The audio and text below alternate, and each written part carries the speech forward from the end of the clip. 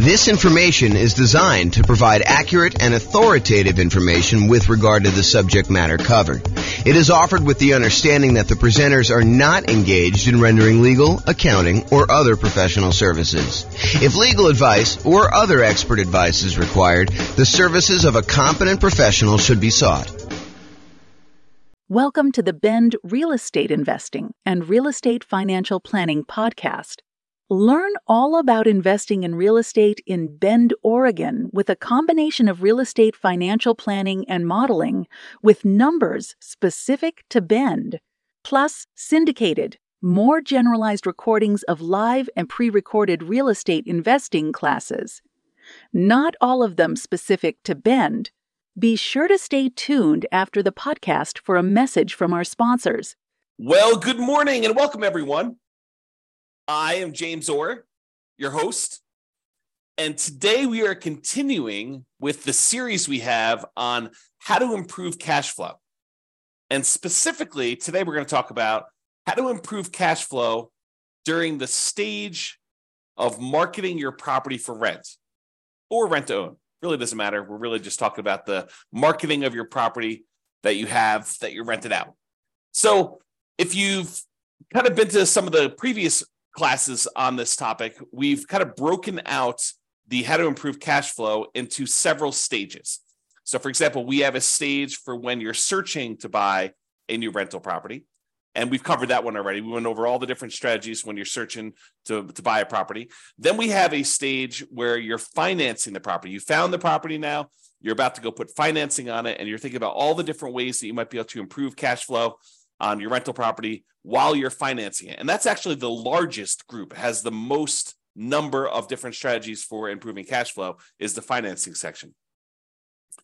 Then we've covered the section on how to improve cash flow when you're thinking about which real estate investing strategy to use, whether you're doing a lease option or doing house hacking or nomad or niching down to focus on a specific type of clientele or whatever you're doing there.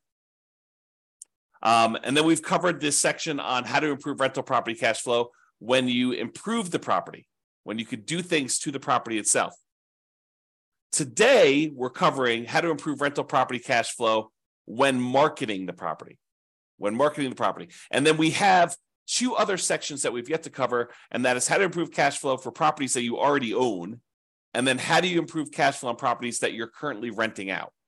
So we'll cover those later on, but today we're focusing in on how to improve rental property cash flow when marketing the property. And honestly, this is going to be a relatively short class because there's really only 4 things that we can do when we're marketing the property to rent to make sure that we're optimizing the cash flow on it.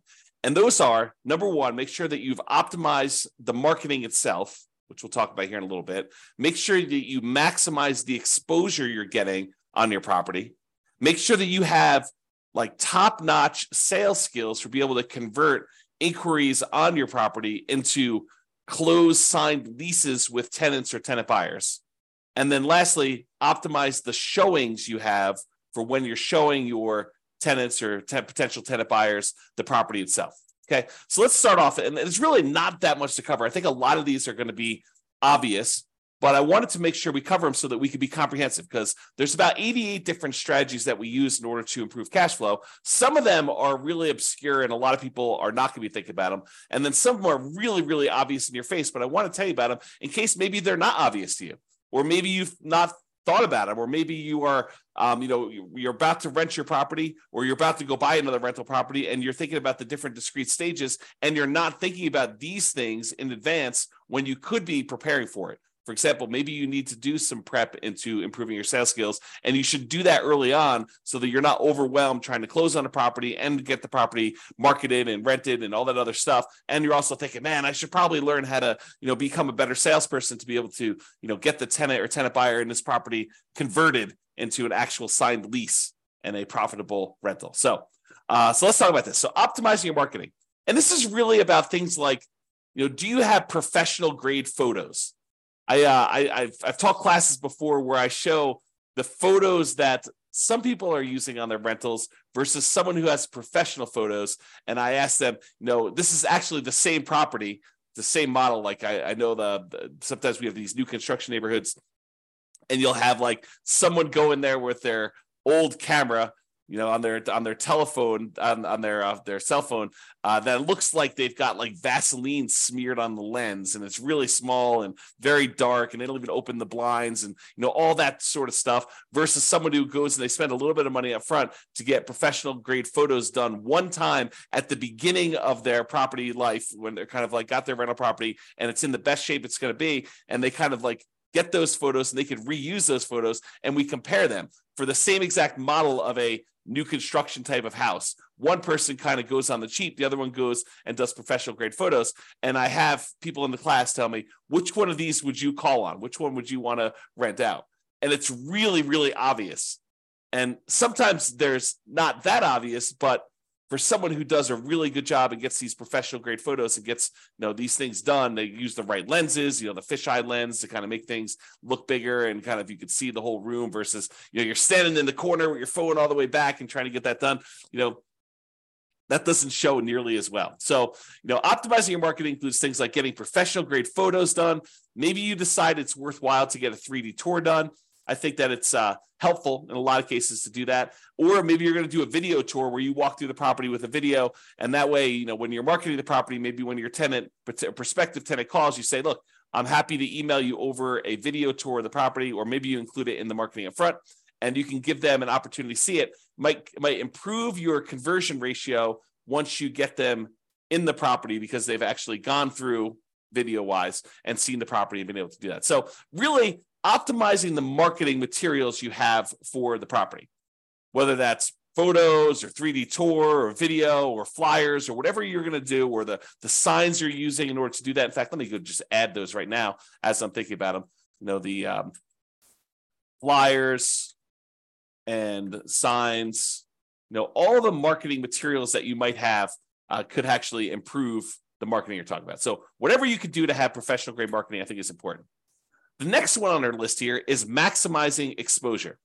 Am I maximizing the exposure of the property when marketing for tenants? We're going to start 60 days early, at least, in order to try to find the next tenant when we've got a property that's already in existence. It's hard to do that when you're buying a property and you're closing on it, and you've only got a limited amount of time to do that, and you may or may not have the rights to be able to market the property while the property is under contract, especially if there's a seller in there with their seller's personal property, or the tenants in there, and they definitely don't want you marketing their property with that, although maybe the tenant's not moving out, maybe you're taking over the property that way. But there's lots of variations. So it's really hard to be marketing a property when you just buy it in advance.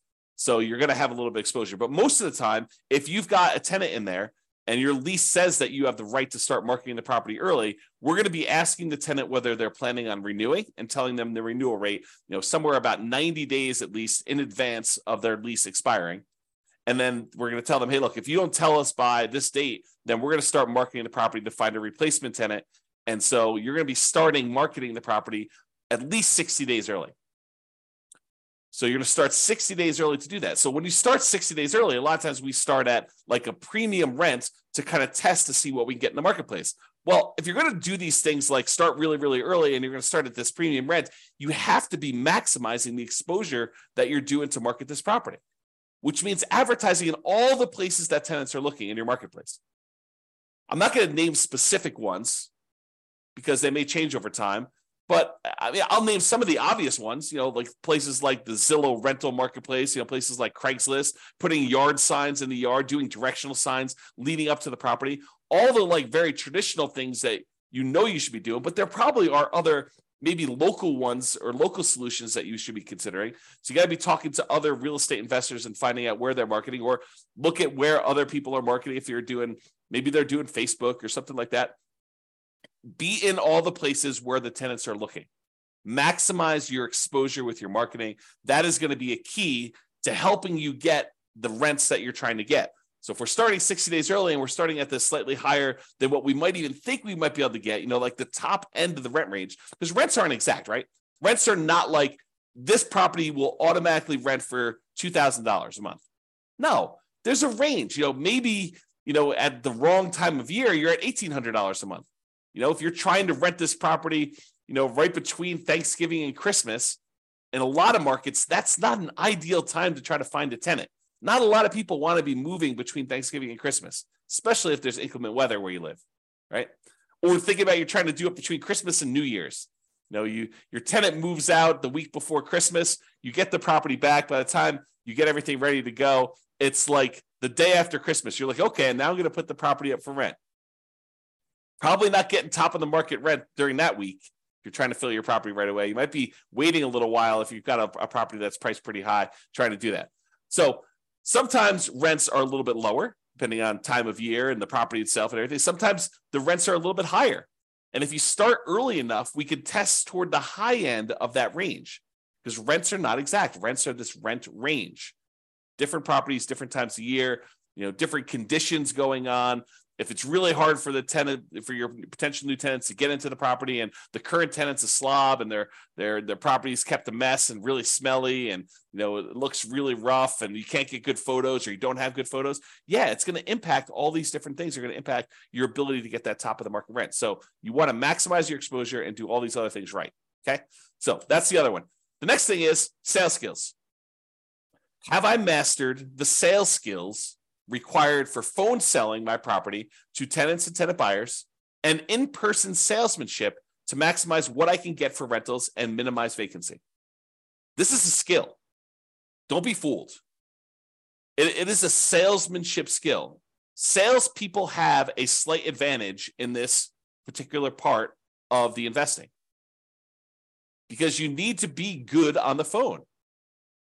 You need to be able to ask the right questions, answer the questions, build rapport, build trust, demonstrate that you are going to be a good, responsive, reasonable landlord, landlady.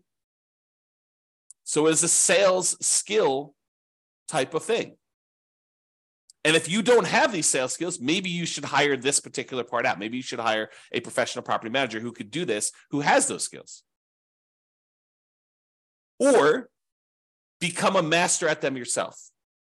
Go study salesmanship. All the stuff that real estate agents use in order to improve their sales skills, those are the same types of materials you may want to study. Not because you're explicitly doing the exact same job, but it's similar type of kind of like skill, like the idea of going and building rapport and building trust with a potential buyer, or in this case, tenant, and what you're trying to kind of get them to feel comfortable buying and renting this property from you, depending on which one you're on. Okay. So mastering the skills for on the phone, and then also mastering the skills for when you're in person and you're showing someone around a property and you're answering questions and you're kind of transitioning, you're doing your closing to get them to fill out the paperwork, fill out an application, fill it out correctly, make sure that they're qualified, and make sure that they sign the lease so that you can kind of shepherd them through the whole process. This is a sales skill.